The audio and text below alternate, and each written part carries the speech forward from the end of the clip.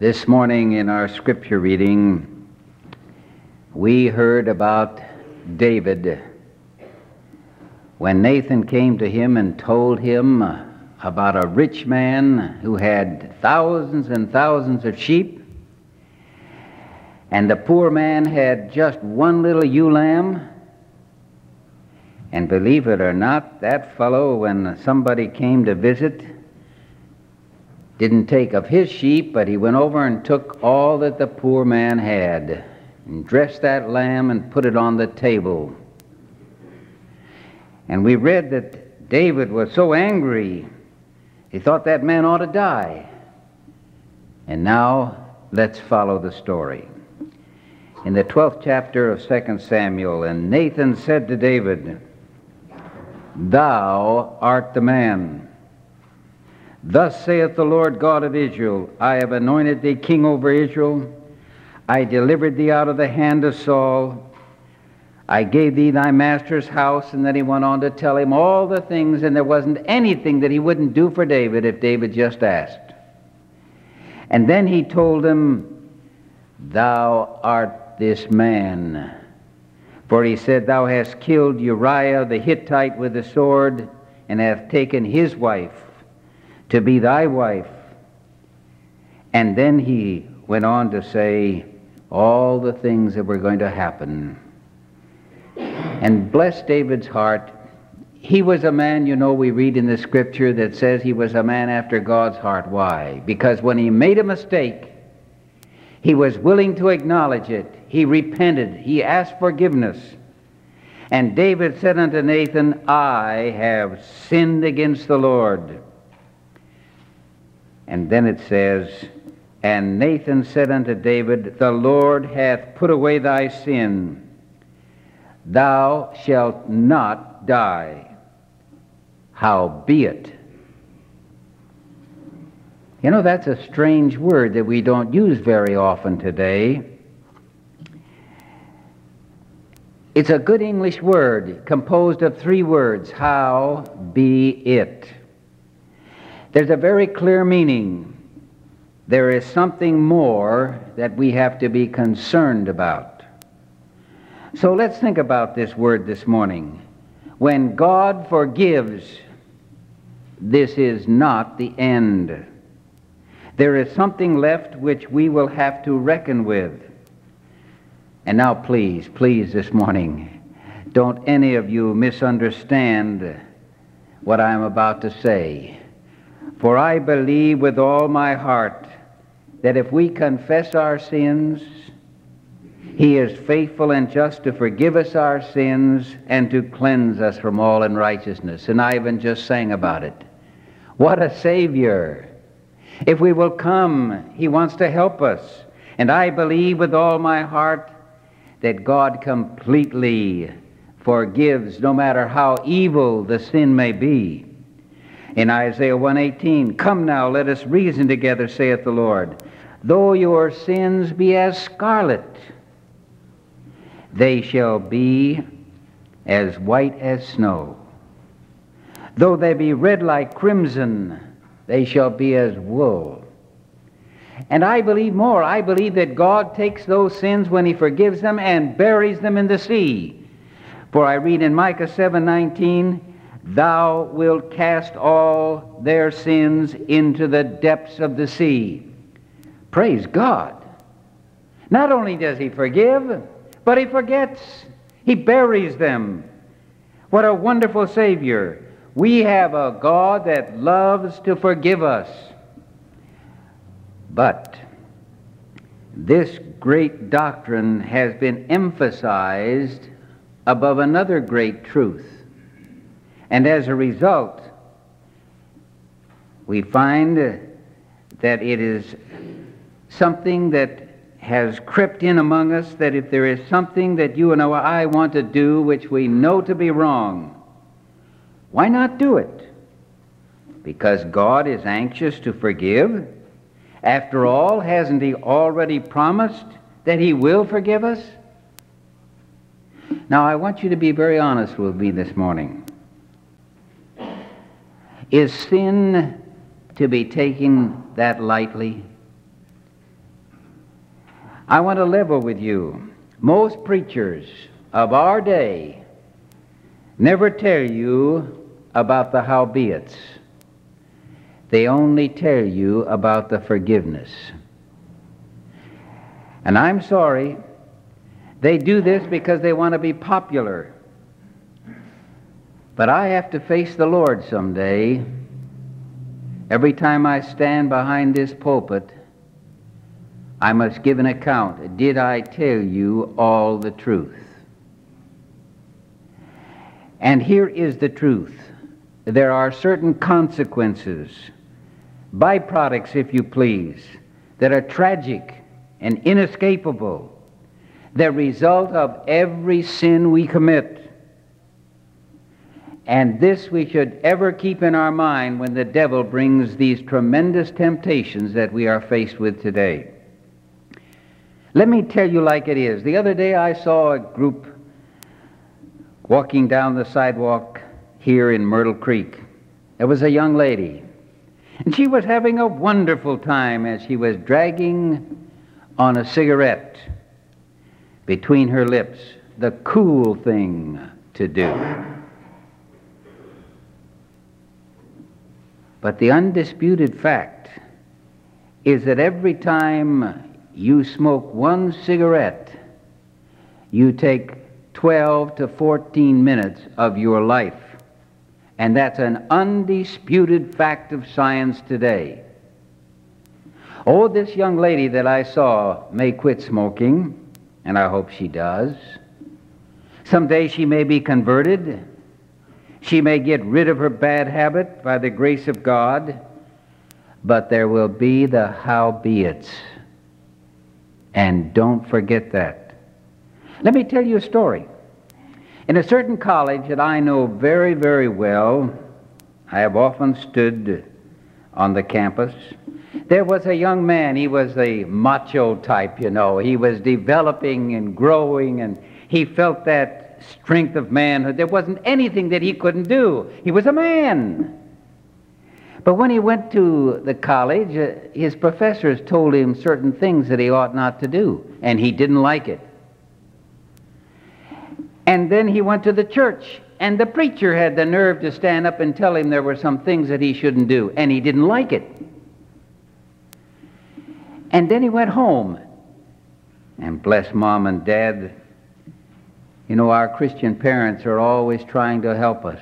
And they told him there were certain things that he ought not to do, and he didn't like it. So what does he do? Why, he said, I'm a man. I can do now as I please. And so he did. He rebelled. He left the school. He left the church. He left his home. And he went out to be a prodigal. And I mean, he really lived it up. And what a change took place. There was a little package of cigarettes up here in his shirt pocket. And I mean, he smoked one after the other. He was a chain smoker. And then he carried a little flask in the back hip pocket, which he drank quite often. He used to come back to the college and stand in front of that boy's dorm, and when the young men would come out, he had the nerve to stand there and say, "You fools, why don't you have a good time like I am? Can't you see? How come you are still doing the things that they're trying to teach you in this school?" And I mean, he really lived it up. It was wine, women, and song. He occasionally even visited the red light district. I mean, he lived it up day and night.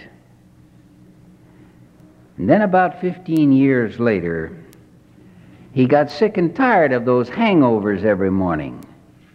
Life somehow just wasn't what he expected it to be. And to make matters worse, his heart kept telling him the things that he learned in college, that he learned at the church, that his parents had told him. And he said, you know, I think they were right after all. And so one day he made a decision. He came back to the home and knocked at the door and said, "Mom and Dad, will you forgive me? And you know they did. With arms, they put them around him. And then he went back to the college, and there were still some of those professors, and he went to them and asked forgiveness for the way he had acted. And then he went to church. There was a revival in that big church. And somehow, by the grace of God, he gave up his evil habits. He made a change. In a few months, he was rebaptized. There was a mighty complete transformation. He requested of the board that they allow him to teach the Sabbath school class of young men. And there was a number of them there. He said, you know, I see these fellows, they're facing the same temptations. I think that I can help them. And so they gave them the privilege of teaching the Sabbath school class. For several years, he was a power for God in that institution. And then one day, he didn't feel very good. And then after a few months, he finally went to the family doctor. There followed many tests and examinations. And then the doctor came in and sat down beside him and said, son, I've got some bad news for you. You have unoperable lung cancer. I can only give you 6 months to live. The howbeit.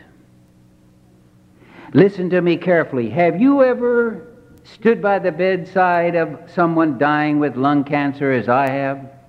You know, the lung has to expand and contract every time you breathe. And when it pulls that cancerous growth, the pain is like hell.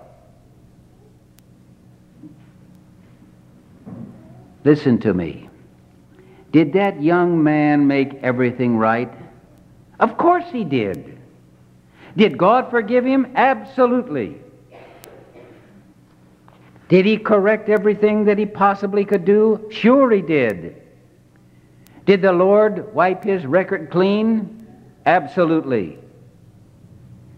Did God place that sin in the depths of the sea? Of course he did. God always does what he says. But there is one thing that God does not do. He never removes the howbeits. What a tragic way for a young man to end his life. May I remind you that every individual who partakes of certain sins, the body reacts differently. Sometimes with cancer, sometimes with heart trouble and strokes, sometimes with emphysema. And I could go on and list a number of things that can happen. The howbeits. And then think of Adam and Eve. You know, the devil came up in such a pleasing way and said to Eve, why don't you look at that apple? And she did. And then he suggested, why don't you touch it? And she did. And then he said, why don't you pick it? And she did. And then he said, why don't you eat it? And she ate it. And then she picked some other fruit and she gave it to Adam and he ate it. But instantly that couple discovered that they had lost that covering of light. And then they went back into the garden and they saw the leaves begin to fall. Death began to show its face everywhere. Oh, Adam and Eve repented. Believe me, God forgave them. But the howbeits? Have you ever really in your mind thought of the time when Adam and Eve prayed that they might die because of the evil, the howbeits that followed them? Have you ever thought of the time when Adam and Eve said, let's take a little evening walk? And as they walked down through the trees, they smelled the smoke. They smelled the smell of frying flesh, of little children their grandchildren, who were being offered to the god of Moloch, who had been heated up red hot, so that when that little baby was placed within their hands, screaming, it was fried to death. Can you imagine how Adam and Eve felt? Satan is a cruel, damning master. Things got so bad that finally God had to end it with a flood. For it says men's thoughts were continually evil, and only Calvary's cross stemmed the tide. Talk about howbeit. They're in the world today. Every time you hear a siren, every time you see an accident, every time you go by the graveside of some loved one, it's the howbeit. When Adam and Eve ate of that fruit. Oh, God forgave. Of course He did. But the howbeits. Remember Abraham, when he went down into Egypt, he had two problems. And fellows, listen to me. Maybe it's not so good an idea to try to find the most beautiful woman. Some of these other ladies make very good wives. You see, he married such a beautiful woman that wherever he went, he had a problem. And then with this, he didn't have too much faith at that time. And you remember you went down there and he saw the king looking out of his eye at this beautiful woman, and he said, "Who is that woman?" He knew that the king would take what he liked. And if he resisted, off with his head. And so he told the king, "She is my sister." A little white lie. Oh, it's true. He had married his half-sister. But he didn't tell all of the truth, for she was indeed his wife. Well, a loving and understanding God stepped in with a miracle. And the king soon realized his mistake. He chided Abraham for not telling him the full truth. And theologians today are quite well agreed that the king gave Abraham a going-away present by the name of Hagar. And you know the story. He got in trouble again, and Hagar became the mother of his son Ishmael, who became the father of the Mohammedan race.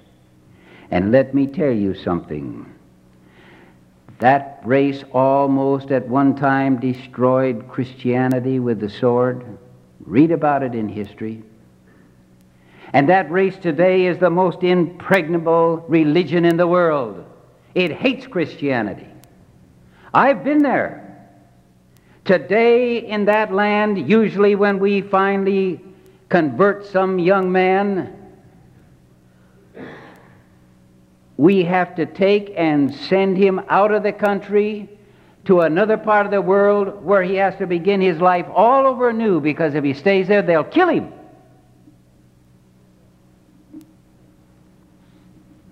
The howbeits. When Abraham said, "She is my sister," I want to tell you, sin is not something to fool with. Talk about Jacob and Esau. Oh, how that young fellow wanted the birthright. Why, if he could have that. He was so conniving with his mother that he went into his blind father and in a disguised voice said, "I am your son Esau." He fooled the old man. He stole the birthright. But then the howbeits really began. He had to leave his home, never saw his mother again, went off way out of the country. He had a terrible time with Esau. He was going to kill him. Finally, he made peace. But the results followed with the children. For Jacob became Israel and Esau became Edom. And the struggle continued. War. Thousands lost their lives. Finally, the Edomites infiltrated Israel and converted them to idolatry. And God said, listen, I'll teach you a lesson. And he took the Jews and he scattered them all over the world. And I know, because I have been in the great cities of this world around this planet, and you seldom ever find a city that there's not a bunch of Jews. The howbeit, when Jacob said, I am Esau. And that's not all. Let me take you over to Palestine today. You folks don't know what hatred is. You just let an Edomite on the other side of the Jordan meet a Jew, and you'll never see such hatred. You can see murder. If they had a sword, if they had a right, if they could do it, they'd kill each other on the spot. The howbeit, when Jacob said, I am Esau. Oh, God forgave. But the howbeits? Let me tell you of a modern case. A minister told me this. He said in his church there was a fine young man who was holding a church office. If ever there was a good Christian in the church, he was positive that this young man was. But this young man had sinned with his body. And he was filled with disease and pain. He would often come and knock at the pastor's study and say, please, can you do anything for me? I can hardly stand it. What could the pastor do but point him to a time when there would be no more sorrow, there would be no more pain, there would be no more death? And he would pray with him. One day this young man was sitting in the pew on the Sabbath day. The pain was so bad he couldn't stand it. He got up to walk outside, but he never got to the door. He fell over dead. The only answer that God could give to relieve the pain, the howbeit.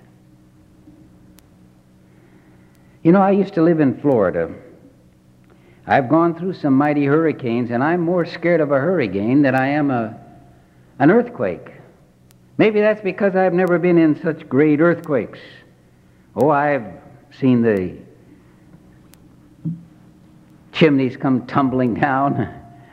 I've been in earthquakes, but nothing like a hurricane when within that hurricane a tornado is spawned.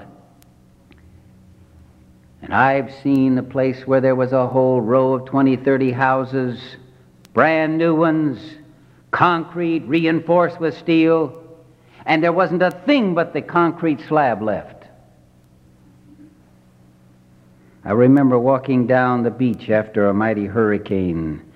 It had left 4 days up the way. It was now striking the coast of Maine. And yet those waves that usually in Florida are not like in California or Oregon, they're seldom more than a couple of feet high as they break into the shore. But here they were coming 7 and 8 and 10 feet high, destroying everything within their reach. The wind is hushed. The storm is gone. The winds of the ocean keep rolling on, and reckless of all they have done before, madly they rush against trembling shore and whiten the beach with their foaming spray like the wreaths of snow on a winter's day.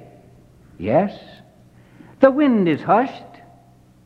The storm is gone, but the waves of the ocean keep rolling on. The howbeits. Now be honest with me. Every one of you here this morning, you have experienced the howbeits in your life, for you have all sinned with me. But by the grace of God, we've repented, we've been forgiven, we have experienced the peace of God's forgiveness and pardon, but nevertheless, you and I have experienced the howbeits. For I read in our text, and Nathan said to David, the Lord hath put away thy sin, howbeit. How? In your memory. And you need not argue with me, for as I speak right now, You find that your memory flashes into your memory a sin that you confessed, a sin that God forgave, but your memory of it is as fresh as yesterday. And I've got news for you. Until the Lord comes, you will always remember it. And there are three reasons. God wants to keep you humble. He wants you to remember to ask for help when future temptations are placed in your way by Satan. And thirdly, he wants you to be charitable in your judgment of others. You see, when you see somebody take $1, you just don't say, "Oh, how terrible. Oh, that's awful," because you remember the day when you took 50 cents. And you remember the words of David. He said, "My sin is always before me."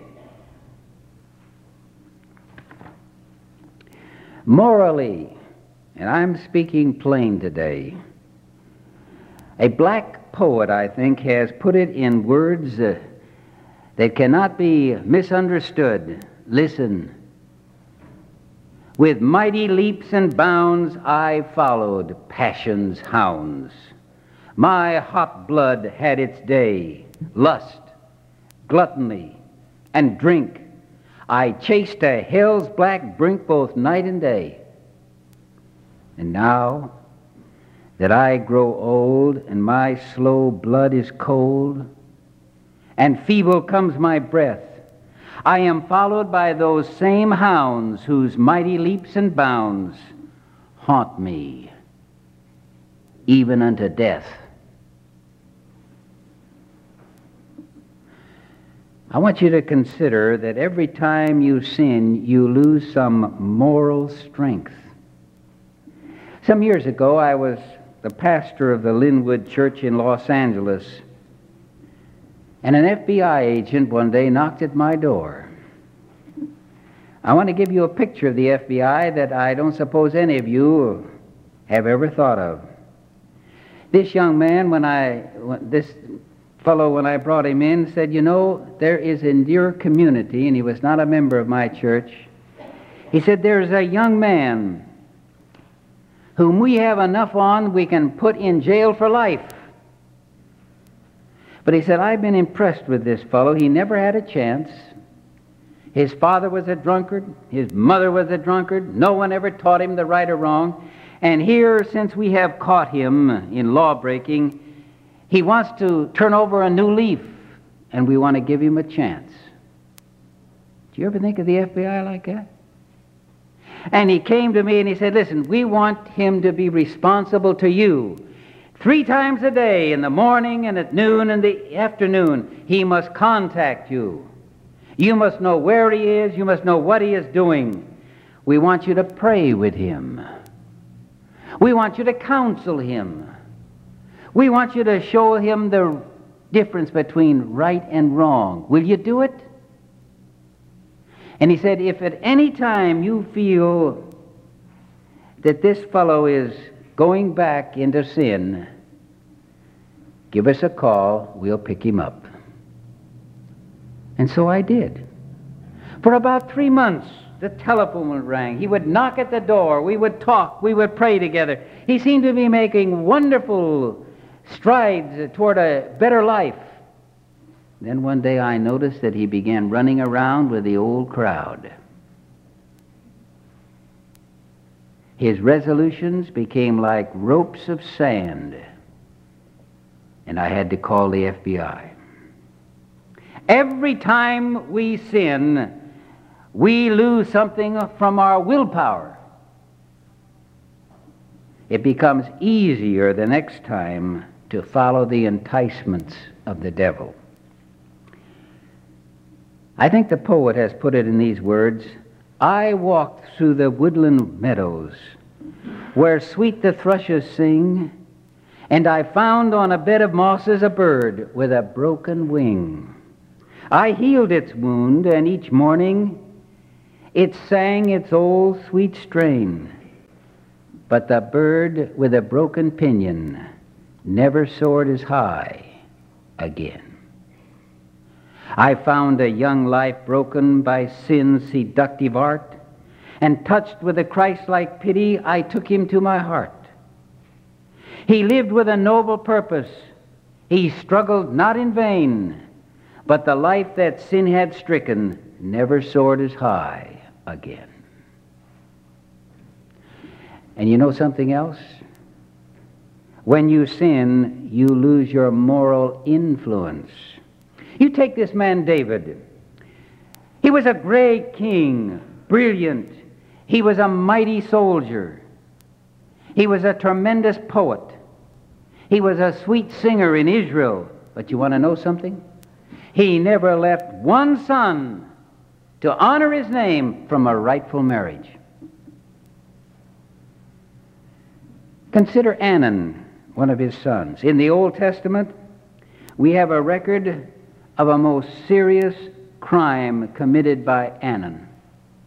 It's so shameful I don't even want to talk about it in public. Yet, you'll never find David ever taking that son and saying, "Listen, Anan, you're in the king's house. We don't do those things. That's evil." And then you find that Absalom, his brother, slew Anan with a sword because of what he had done to his sister. And you will find that David never said one word to Absalom. "Listen, Absalom, to murder your own brother in the king's household? We won't stand for this." What was the trouble? Was he an indulgent father? Was he an easy-going man? There was a deeper reason. David had stains of sin in his own life, and his sons knew very well all about their father. For their father had committed adultery, and their father had committed murder. And he could not, therefore, effectively discipline his own children. Are you this morning, any of you here, tempted, and I hope not, to look lightly upon moral sins of our day? Listen, I don't care how common these sins are, or how the world considers them acceptable in 1992. Here are the facts. The pill never makes it right. The condom never makes it right. God has settled it once and forever. Thou shalt not commit adultery. And it makes no difference in this dirty world in which we live, filled with homosexuals and lesbians who say that it's natural because this is the way they feel, men lying with men, women with women. God calls it adultery. Remember the wrath that he brought upon Sodom and Gomorrah? Remember, popularity of any sin never makes it right with God. God may forgive, but he does not remove the howbeits. Look at AIDS, will you? Seriously. Keep in mind that I'm not talking about these poor people who unknowingly or unwillingly have received HIV virus through a blood transfusion or by some accident. I am talking about something that men and women are doing today knowingly and which is completely out of control. The most up-to-date scientists in our world today are up against a stone wall. AIDS, which was considered to be a disease of homosexuals, is now a disease of all, for women comprise almost 50% of all these patients that have this disease. It's now the sixth main cause of death among young people, ages 15 to 24. And it's spreading like wildfire among teenagers. In 1987 in America, 1 in every 250 teenagers has it. This last year, 1991, 1 out of every 90.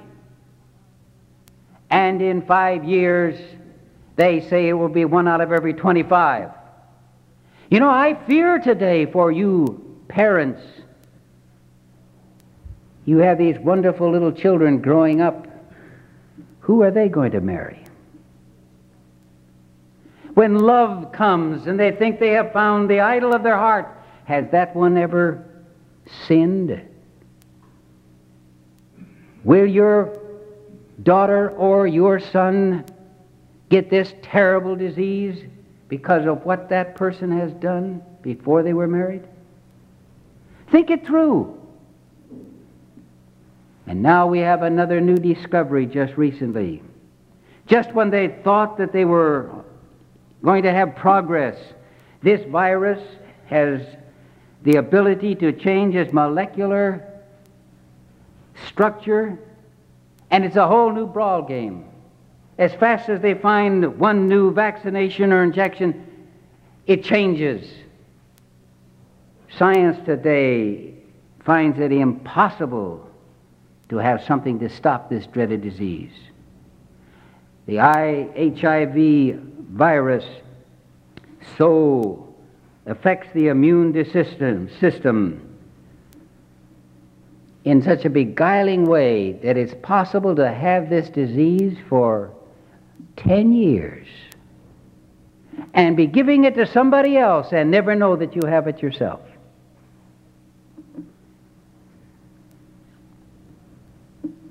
We are told by the experts today that by the year 2000, there will be 110